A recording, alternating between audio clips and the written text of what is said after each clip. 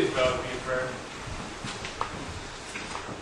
Lord God, we proclaim Christ as our cornerstone. We say that He's the one that we put all of our hope, all of our trust, all of our faith into. And Father, we really pray that that is true this morning. Lord, as we get into your word, I pray that you can remove distractions from our minds. God, I pray that you help us to understand, that we can hear your voice speaking to us. And Father, that we can take this word and use it. Thank you so much, Lord. In Jesus' name we pray. Amen.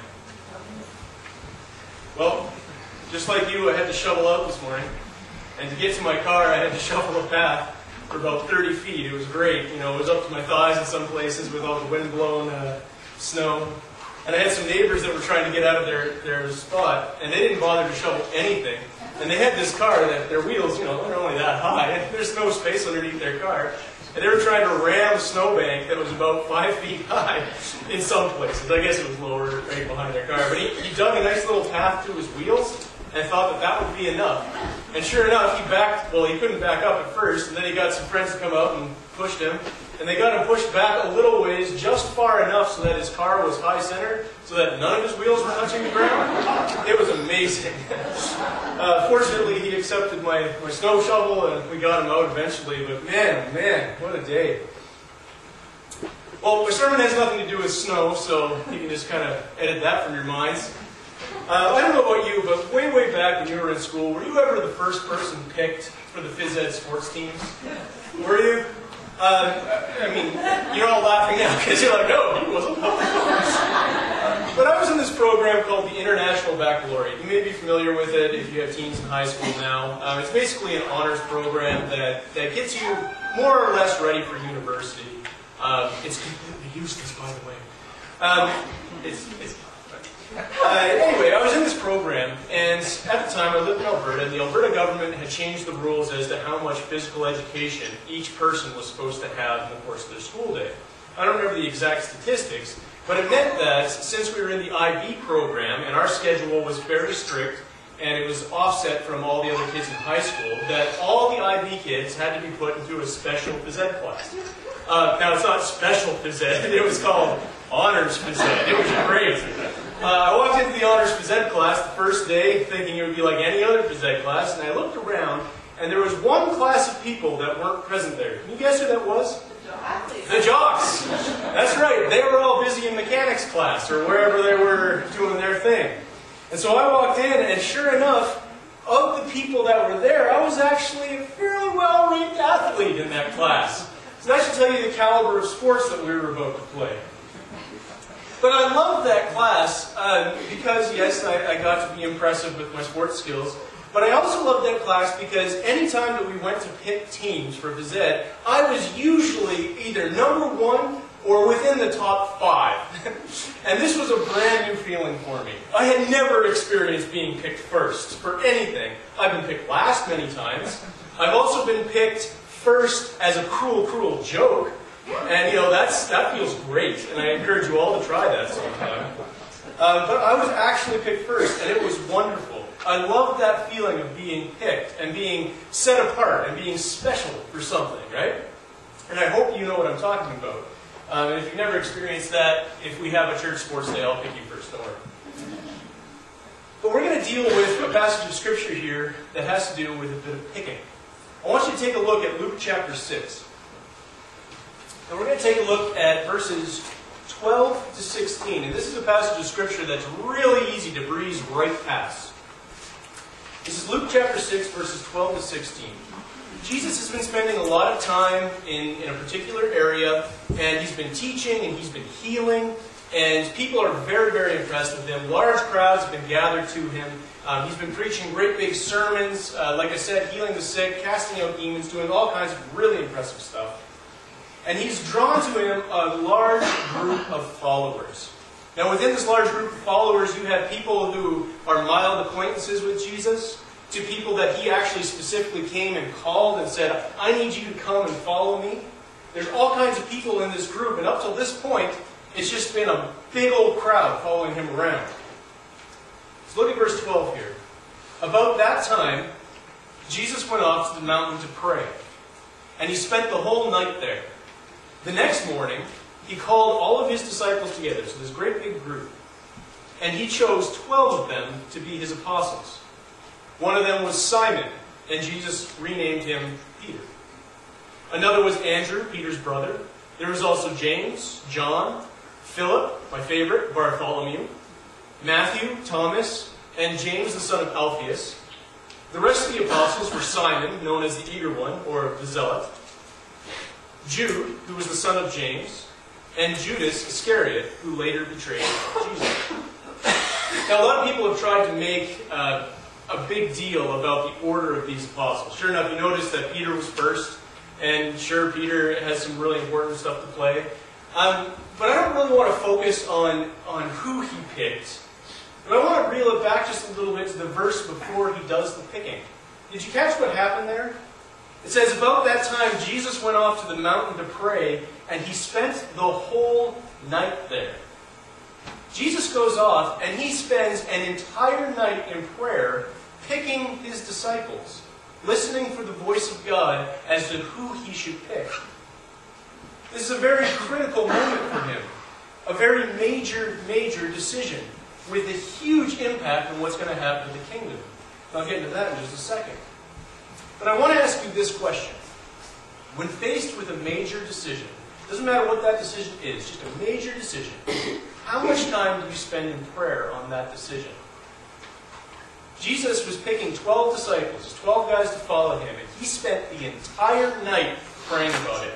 The only other time that we have a record of Jesus spending the whole night praying is before he goes to the cross. This should tell you how important this decision is. It's really, really important. Think about it. If he messes up this decision, the whole plan can go awry. Maybe he'll get betrayed a little bit too early. Maybe these 12 guys that he picks, they're not going to be able to stand up to the might of Rome afterwards, so that the church doesn't spread the way it should.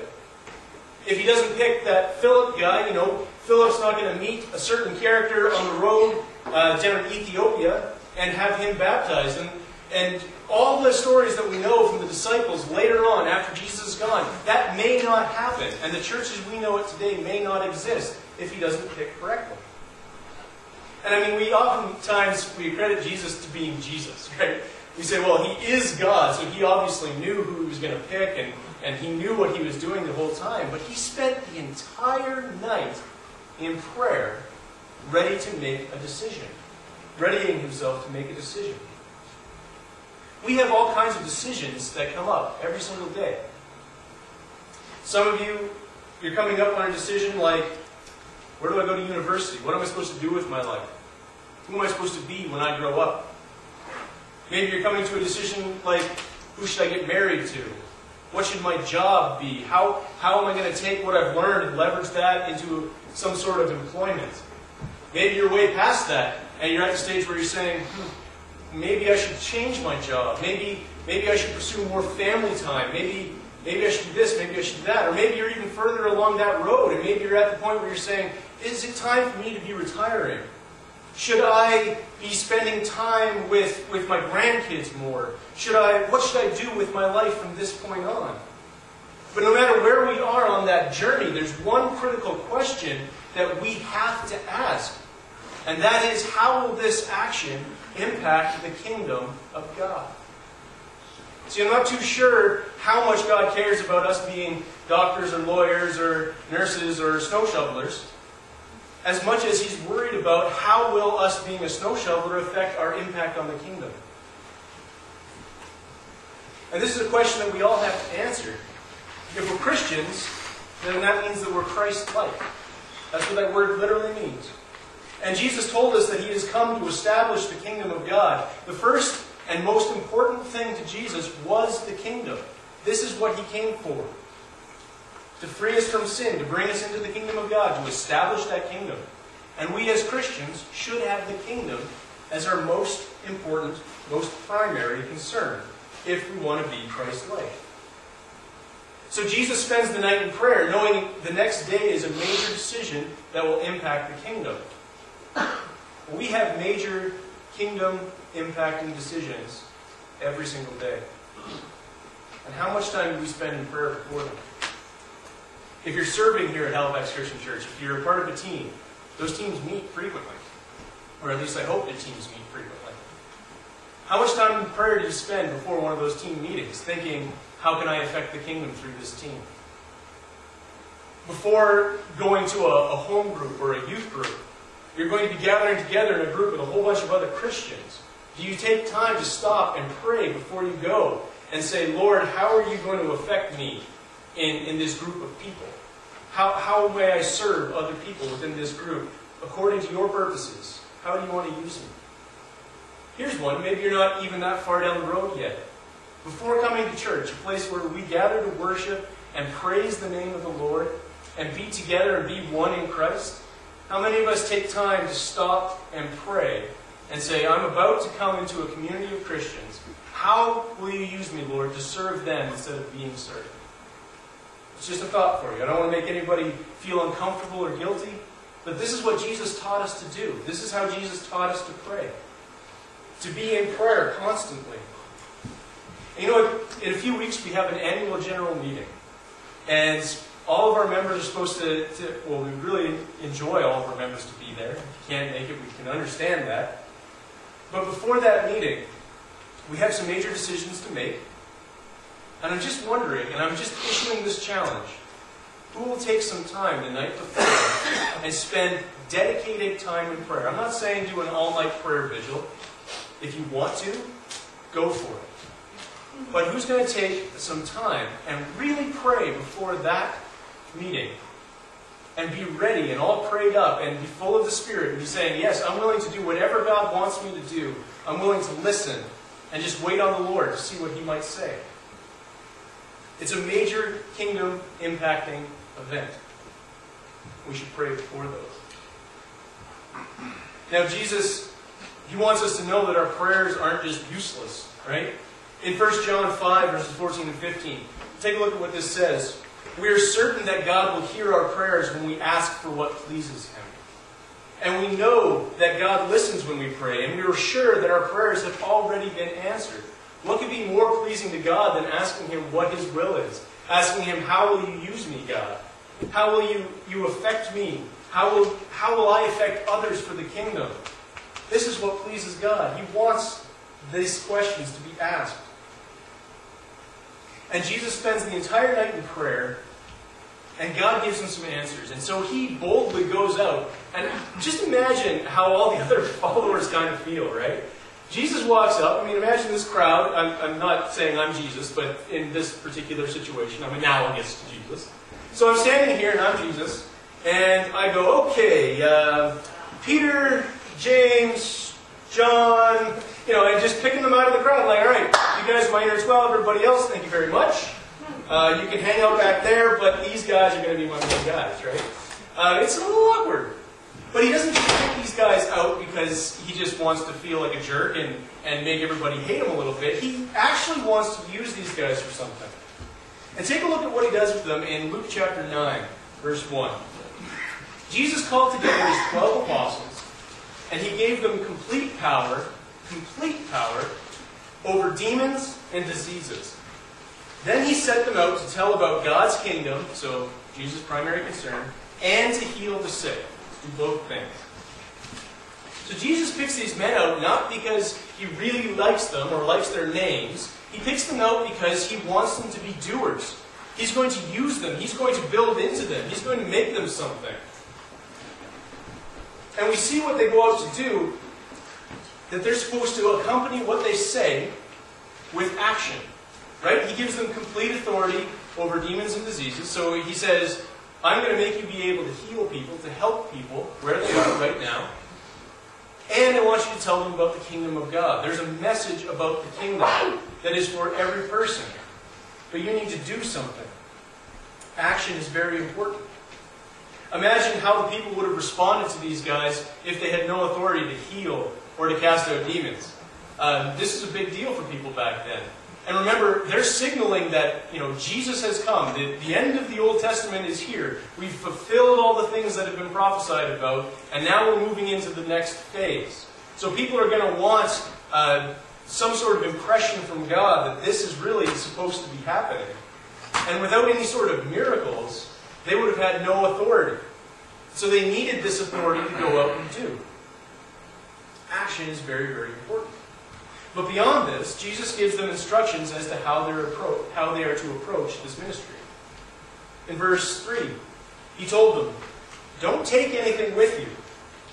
Don't take a walking stick or a traveling bag or a food or money or even a change of clothes. When you are welcomed into a home, stay there until you leave that town. If people won't welcome you, leave the town and shake the dust from your feet as a warning to them." Now what Jesus does here may not be obvious to us or even easy to understand. I mean, wouldn't you want your followers to kind of be able to take care of themselves while they're out on the road and not be dependent on the people that they came to serve? It's an interesting concept. But I think what Jesus is doing here is making a distinction between his followers and followers of other religions. You see, having your followers go out and proclaim the name of your God wasn't a strange thing back then. I mean, we don't have people on the street corner now like preaching to us in the name of whatever God they serve. And if they do, they're generally a crazy person, and we just avoid them at all costs. But back then, you had these people that would travel around, and they would proclaim the name of their God, and they would go from house to house asking for money in the name of that God so that they could support themselves. And they would do the work of that God, whatever that God was, and they would try to spread the name that way. And they would go from home to home to home doing that, and that was their general purpose. And Jesus is saying, I don't want you traveling from home to home to home. I want you to go to one place, one community, stay at one home, and let your actions speak for you. I want you to share the Word of God, but stay at one place so that people can become familiar with you, so they can see that God generally actually cares about them. And then he says to shake off the dust on your feet if they don't welcome you into this place. And that's kind of an insult to people. But Jesus is saying, there really is judgment coming, and rejecting this message is rejecting me. And we need to be clear about that as well. He says you should start by giving people the good news, giving them some help, doing all those things, but you need to be clear about the message. And he gives the disciples all of this authority to do all this stuff. Each of us has not necessarily been given complete authority over all diseases and all demons. I don't know about you, but I've never been able to heal someone. If you have that gift, that's fantastic. And I pray that you use it in the name of the Lord. But God has given each of us both spiritual gifts and talents, natural abilities, that he says, I've given you these things so that my kingdom can be proclaimed, so that you can go out and you can do things in my name. Take a look at 1 Peter, chapter 4. Each of you has been blessed with one of God's many wonderful gifts to be used in the service of others. Use your gift well. If you have the gift of speaking, preach God's message. If you have the gift of helping others, do it with the strength that God supplies.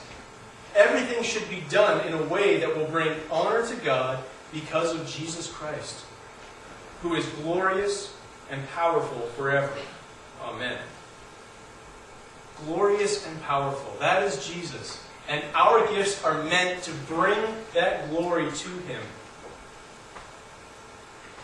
Now, the disciples go out and they try to bring this glory back to Jesus. They try to get people to understand who he is and preach that message. I don't have it displayed on the screen here, but I'm going to read to you chapter 9, verse 6 of Luke. So they set out and went from village to village, preaching the gospel and healing people everywhere. They just did it. Eventually we find out that they came back and they were really excited. They were saying, Jesus, you told us to go and use our gifts for your glory, and man, your glory was shone all over the place. People were excited, sick people were healed, demons were cast out. It was the most fun we've ever had doing ministry. I was a little freaked out by the whole, not change of clothes thing, but, I trusted you and it worked out the first time. And this is exactly what Jesus wants us to know. He has supplied us with everything we need to be able to share his name with other people. And he says, just trust me. You don't need all kinds of stuff. You don't need a car, and you don't need an extra pair of shoes. You don't need a great big bag of cash. You don't need a safety net. All you need is me. And that's enough. Sometimes, though, no matter how hard we try, the message doesn't quite get through. And we have the next scene here, which I find just absolutely fascinating, from a guy by the name of Herod.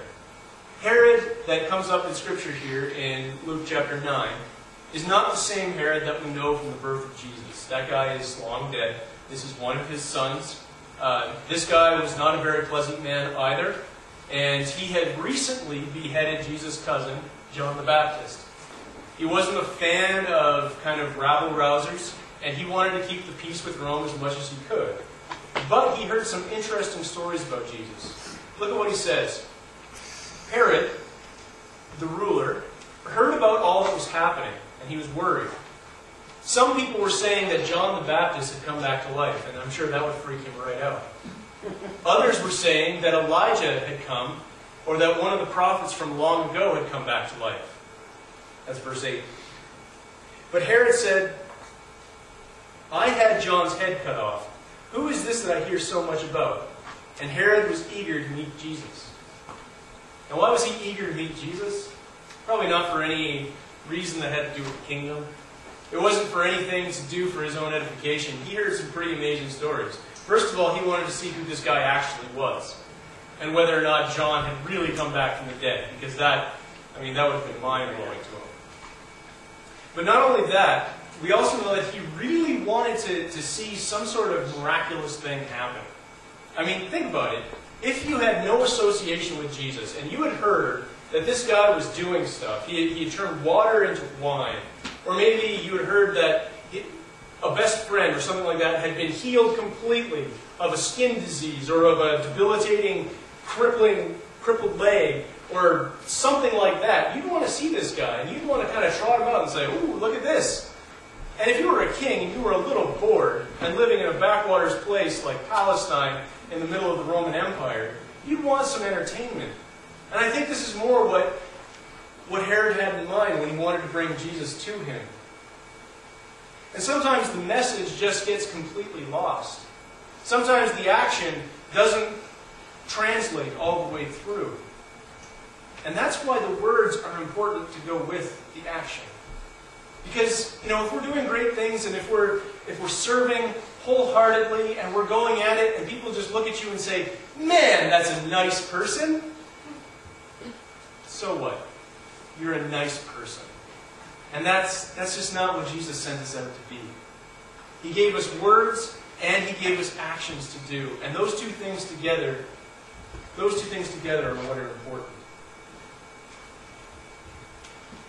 We live in a time when the gospel has become grossly misrepresented. The expectation that people have about the Christian faith and about Christians is sad, to be honest. Most people think that Christians are going to be grumpy people who are just going to be angry at them, who are sure that everybody else is going to hell except for them, and that's the attitude that we give off, or at least traditionally have given off. And the message that was preached along with action long ago has just gotten lost. And I think for a long time, and this is through no fault of any one individual, that Christians just focused on the words for a long time.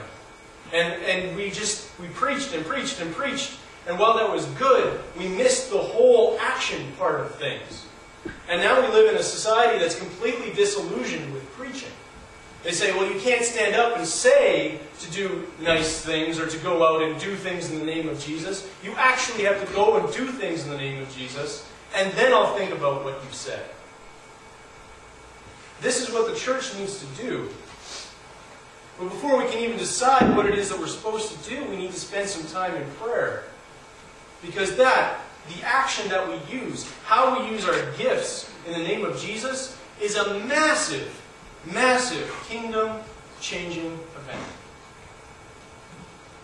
It's funny, we participate in all kinds of things here at the church that are really great things. Things like Turn on the Tap, you'd be familiar with. Operation Christmas Child, which is a great program. A friend of mine, she works with some Girl Guides. And they were doing Operation Christmas Child. They got associated through our church. And she was talking to one of the mothers. And the mom was very upset that we were doing something that had the name Christian in it. Operation Christmas Child. So Christ, it was right in there. She said, no, you can't do that. It should be more open to all people.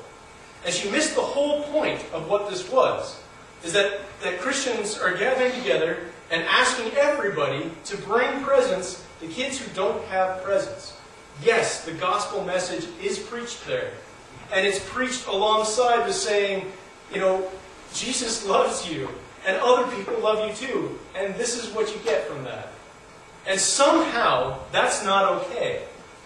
This is how far we've gone.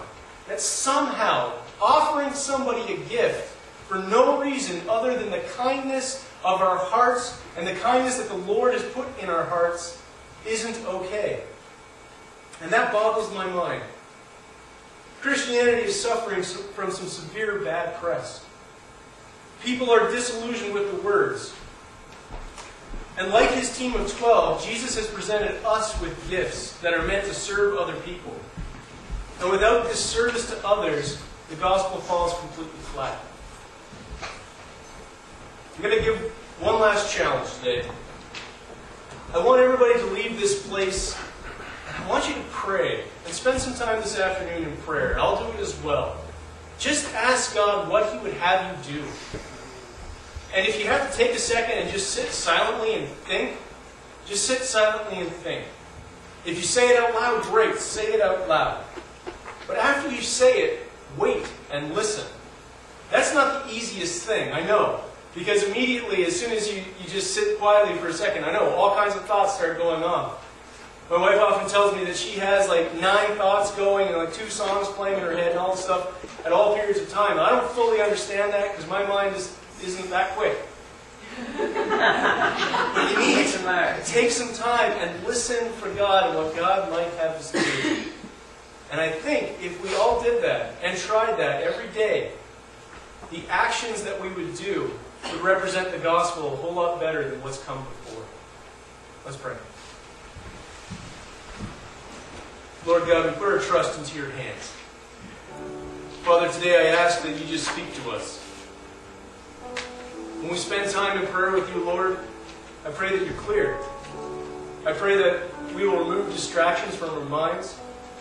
If we have a lot of things going on in our head, Father, I just ask that we can quiet those down, even for a minute, just so we can hear your voice. Thank you, God. In Jesus' name.